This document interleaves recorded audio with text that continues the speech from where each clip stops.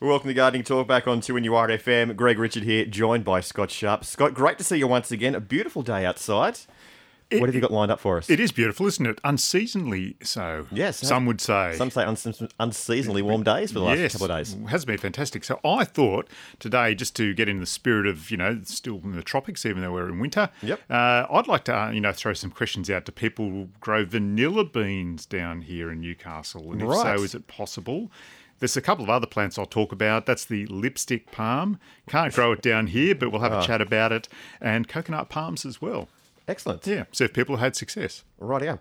I got to ask the flower, the vanilla bean flower. Yes. I got asked what that was the other week for trivia. Had no idea. It's a little orchid. Little orchid. Yeah, how cute, yeah. And we've got Peter from Lemon Tree Passage, and he's got a problem with his soil. Good afternoon, Peter. How can we help you? I built some raised beds and I put some sandy loam in it, and that was about 12 years ago. But I compost all my veggies, and I also compost cow manure and chicken manure, and I add that to it each year, which I've been doing for the last 12 years. And it's now becoming real gluggy. Like if you put your finger in it, it all sticks to your finger like compost, I suppose. I just wonder whether I should add sand to it, or is there something else I can put to it? And it's still sandy now, or it's moved past that, has it? Some parts of it, yeah. The parts that have been a bit older have moved past that. And when you turn it over, it's absolutely full of worms, and everything grows terrific in it. It's just that when you turn it over, it's nice and friable. But then after about a month, once you plant something in it, after a while, it starts to just settle real solid, not solid, but real thick sort of. Yeah. Look, I don't think there's any harm in putting some sand in there to improve the drainage again. No harm in doing that. Just make sure that you're really turning it over, though, and, mixing it right through that soil to try and break it up as much as possible. So, yeah, look, there's no harm in doing that. Make sure it's washed sand, of course. You can't, head down to your local beach or anything like that and poach that. It, have, too much salt and minerals in there. So you always go and get some washed sand if you're going to do it. All right, and like gypsum or anything like that, that wouldn't be any good to it? Well, gypsum's for breaking down clay. I don't think it's going to harm it in any way whatsoever. So give that a try, because when you get some gypsum and it is that sort of it's a hard one to describe, isn't it? Gypsum when you roll it through your fingers, but it would actually open up the soil for you as well. So, maybe just a mixture of some gypsum, a little bit of sand in there. Don't add large amounts at first because you don't want to overdo it. It's like, cooking a cake or something. People always put that little bit too much of stuff in there. So, yeah, just take it slowly, turning it over, seeing what it looks like. Maybe leave it a week or two, see if it's still draining properly. And then if you need to, you can add some more at that point in time. Okay, no worries. Thanks, okay, mate. Good on you, Peter. Let us know how you go with it. No worries. Okay, thank you. Cheers. Bye. Thanks, Peter. We've got Jeff from Arcadia Vale, and he's got small brown moss around the house and also in the garden as well. Not the bogon moth. Apparently we don't have the bogons too much anymore. That's a shame. Yeah, I think they've something bad's happened to them. It's actually not a good thing. Oh, okay, right. Yeah. Jeff, how can we help you with your moths? Yeah, Scott, they're only small ones. They're I'd probably say a browny colour, no bigger than maybe a 20-cent piece or so, and they seem to like to hang around under the eaves, and when I go out in the morning, like where the front door is, they're all up under the ceiling at the outside of the front door. And then yesterday, of course, I haven't been able to cut the grass through. It's been so wet. Just walking down the backyard, and you could see them coming up out of the grass. And I was wondering if they might have any relationship to grubs or whatever. Yeah, I'm wondering if you've got the armyworm moth, sort of frequenting your place at the moment. So it's probably a good idea to get rid of them. Just mix up some pyrethrum spray, the safest thing to go and use. Give the moth a spray, and that should keep them under control. Yeah, okay then, all right. Because the grass seems to look all right. I wouldn't say it's 100%, but like I thought, like if it had armyworm and that, you'd sort of really notice that, would you, do you think? Look, you would. It's been, believe it or not, a pretty bad season for army grub this season. I think in some ways it's been masked by the amount of rain that we've had. So even though the root system's being eaten away by the army grub, it can survive because there's so much moisture in the soil. But what's happening, though, is that they're probably in plague proportions now. There's been so much for them to feed on, that they're just being able to, reproduce so quickly. So, I would definitely try and keep those moths under control. Some pyrethrum spray is the safest thing to use. Okay, then, great. I'll give it a try. Thanks, okay, Scott. Good on you, Jeff. Thank you. See you, mate. All right. Now, the top of the hour, Scott, you mentioned the vanilla pods, if you can plant them in this area. Yes, I want to know if anyone actually had been able to manage to get a vanilla climber bean orchid to grow. Well, surely you could grow orchids here, so... Yeah, and you might be able to do it if you've got some sort of little greenhouse or, some sort of nice warm spot in the garden. Yep. They really need to be in tropical areas where the temperature remains above 15 degrees. So, right. Yeah, it's probably going to struggle around here. Then. Yeah, preclude Newcastle unless you've got some sort of heated greenhouse and you're really sort of married to having very fresh vanilla bean pods in your place. And they do smell fantastic when you get them nice and fresh. Smell like vanilla, don't they? They do, yeah. Not like that fake stuff that you get, the essence. The essence. The essence it's of. not quite the same, is it? No, it's not quite the same, but at least they are an orchid. Right, yep. Yeah, so they grow like a little climber. It's a sort of a creamy green, sort of waxy, sort of tiny little flower. Yeah, really cute, in fact. I actually have seen them growing. You have with your own eyes? Yes, with my own eyes, yeah. A strange story, we went up to New Guinea diving. Went to this thing, the dive people said, it's an island, and we dived what we thought was an island. Then in the afternoon, we cruised around the back, and it was actually a flooded caldera, like the volcano had blown out and flooded. Yep. We jumped off the boat, went up to this village. They had little gardens, pigs and everything, and they were growing vanilla beans up there. Yeah, really nice. Did you nick some? Oh, I definitely did not. Definitely did not. They needed that to survive. Oh, okay, right. Yeah.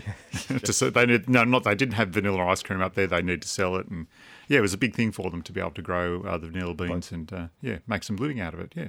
But a really beautiful spot. Great story. Thank you. I thought I'd try and get that one in there for you.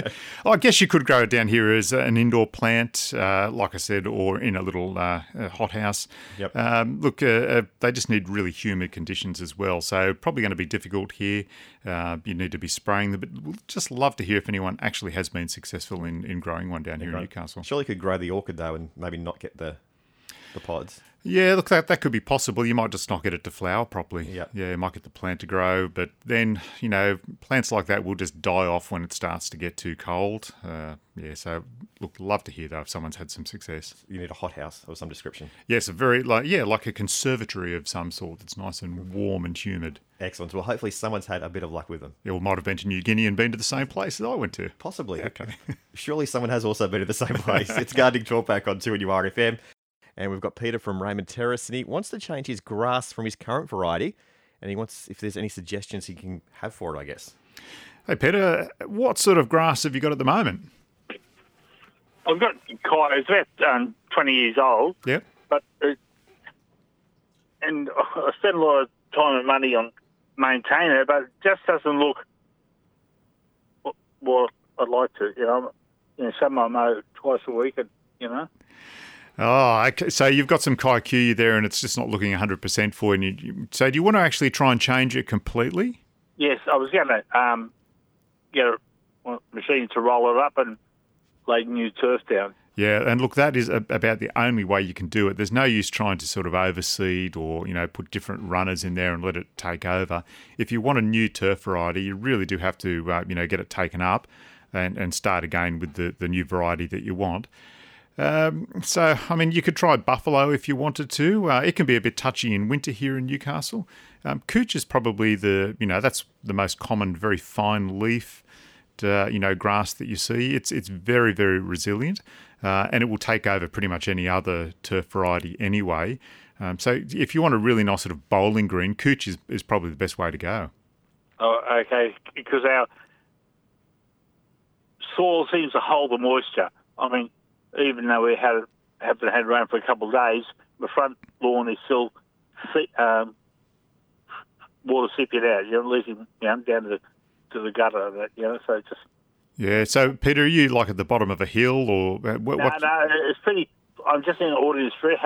At the back, there's pretty flat. At the front, has a very slight fall to the front. That's all.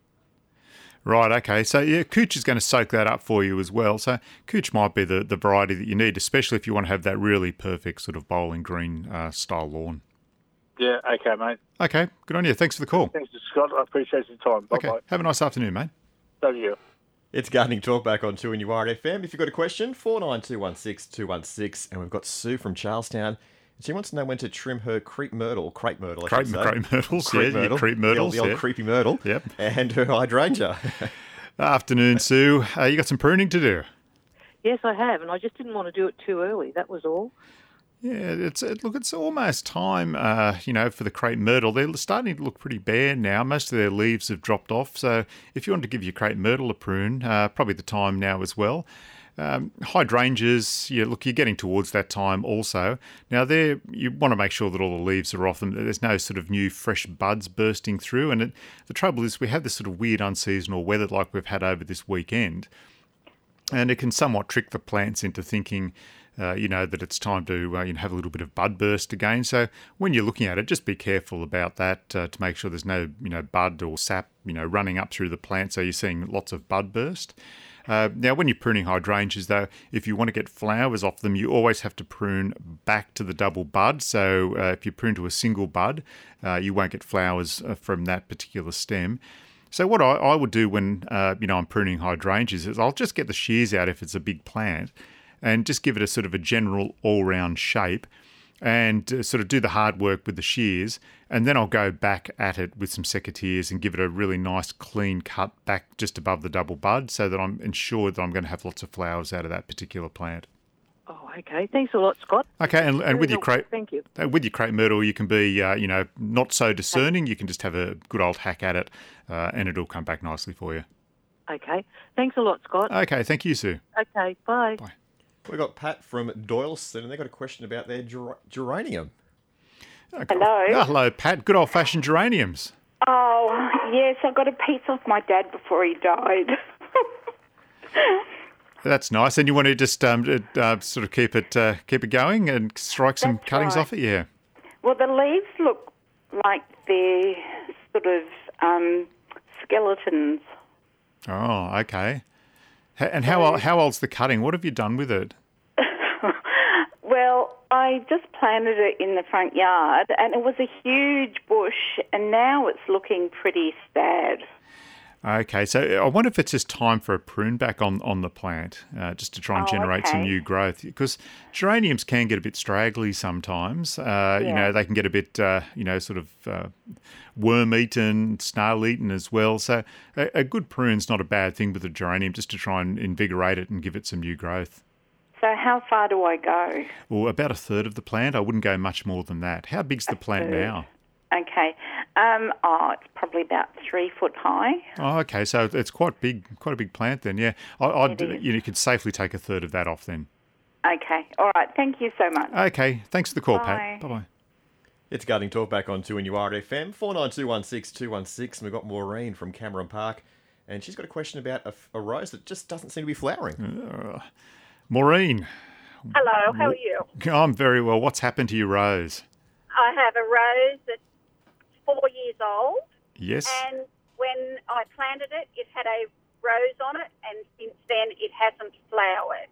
It grows massively. It has great big branches happen on it, but no flowers at all.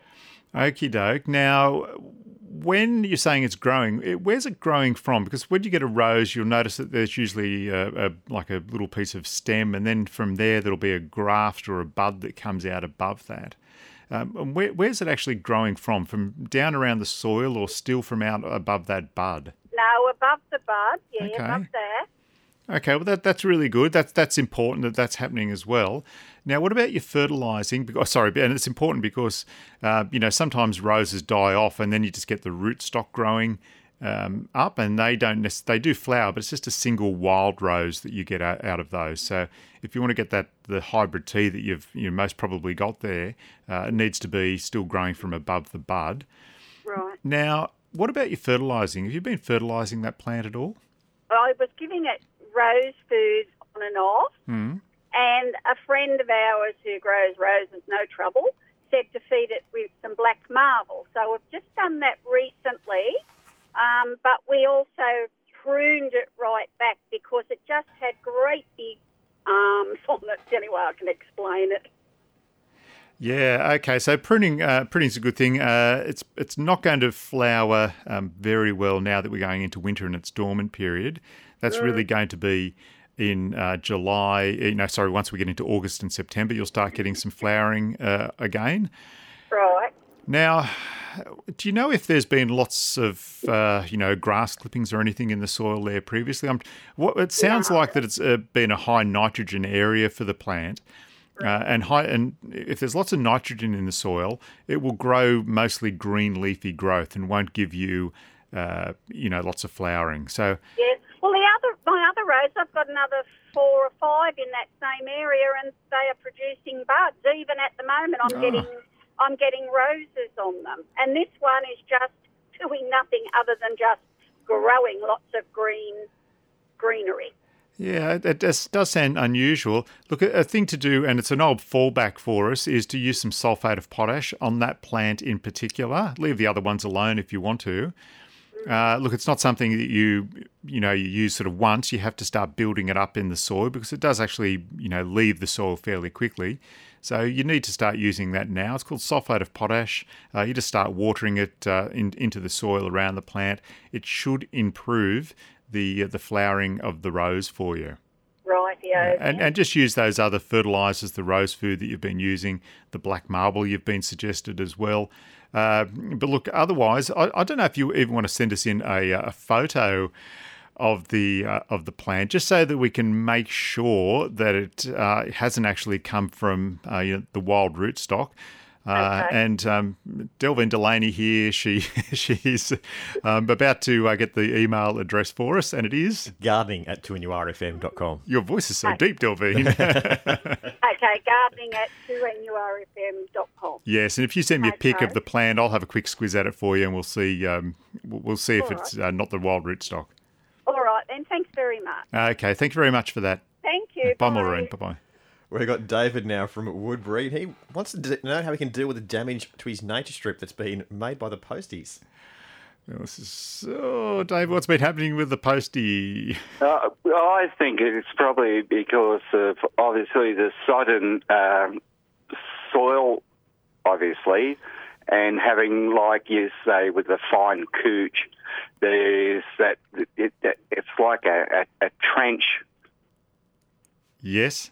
Mark made in there. Okay. I was just wondering what sort of aggregate I could place down to look after that and to dissipate that trenching effect. Yeah, so postie has to go over there all the time, does he? You can't sort of steer postie away somewhere else? No, unless I put the letterbox closer to the road. Okay. And then someone knocks it off with a baseball bat. Yeah, always the danger. Look, I'd be more inclined just to fill that area up with some sandy loam. If you start filling it up with aggregate or rock, the grass just isn't going to grow back there for you. So go grab some lawn mix or some sandy loam.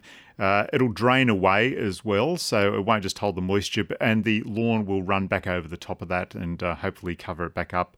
It won't do much in winter, unfortunately. Your lawns become very dormant, so I don't know if you have a quiet word to postie, see if they can go, or maybe go out there and meet postie whenever you think they're going to come along, and try and get the male, just to give it some chance to spread back over that sandy loam.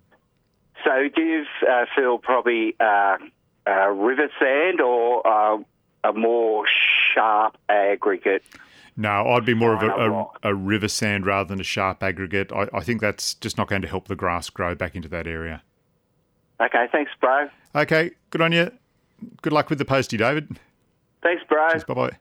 So we've got Claire from Marmont Point, and she wants to know how to poison weeds growing around the base of her golden barrel cactus without actually harming the cactus?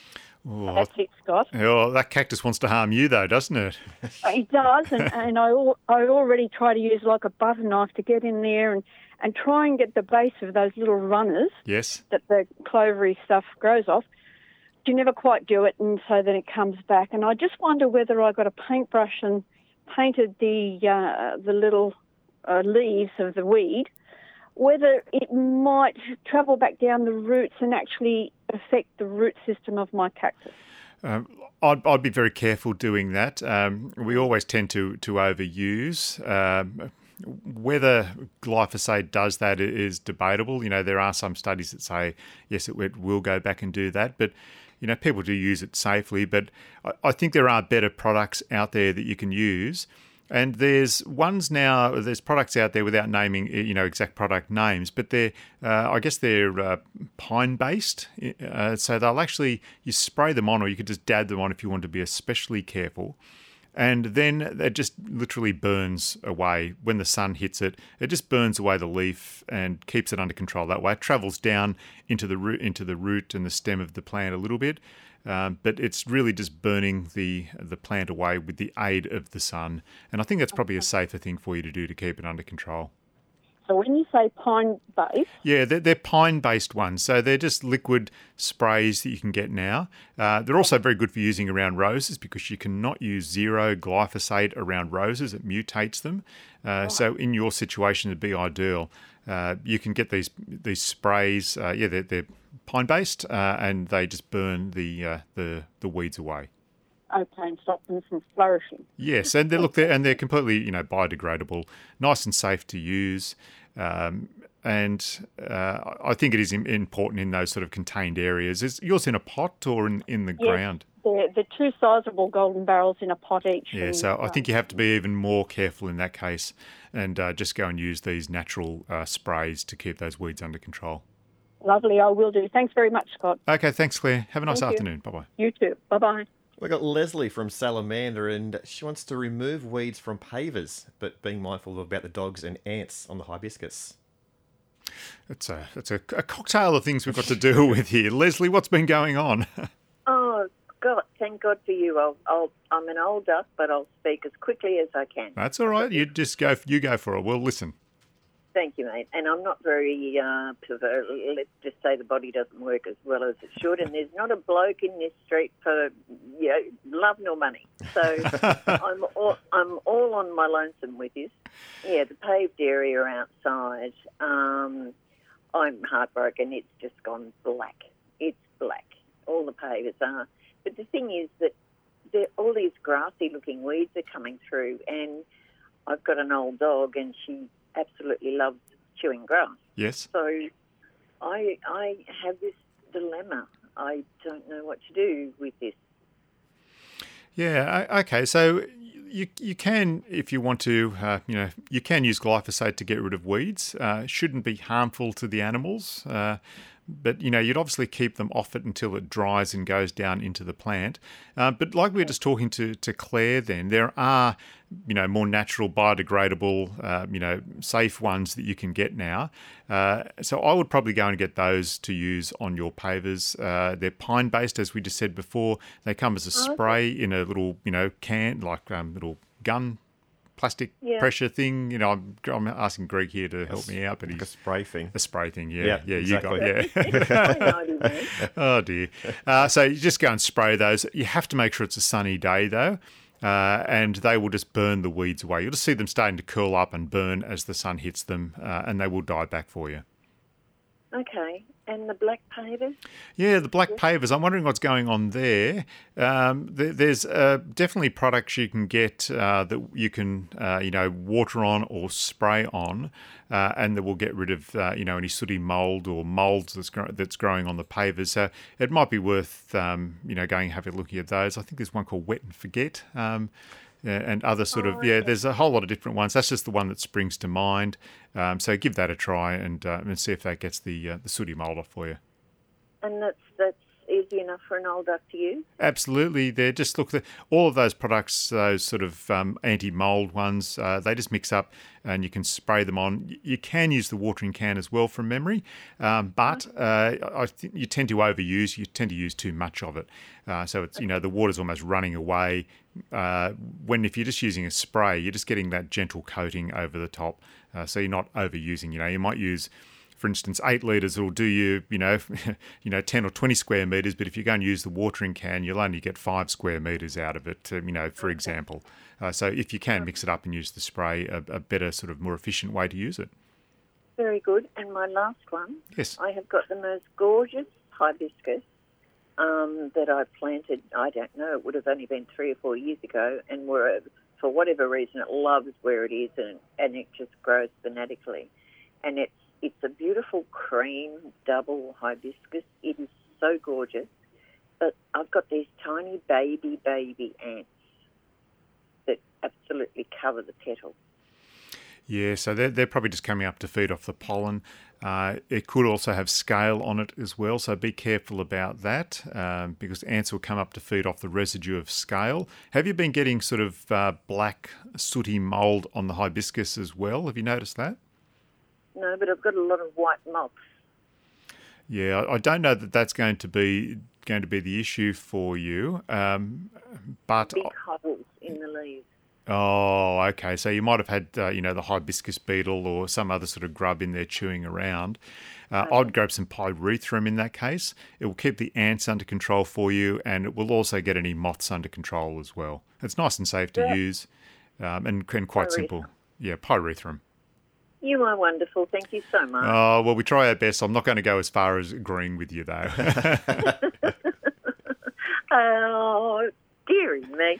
Okay. Well, thank you very much for the call. Thanks, Scott. Okay, Bye. bye-bye now.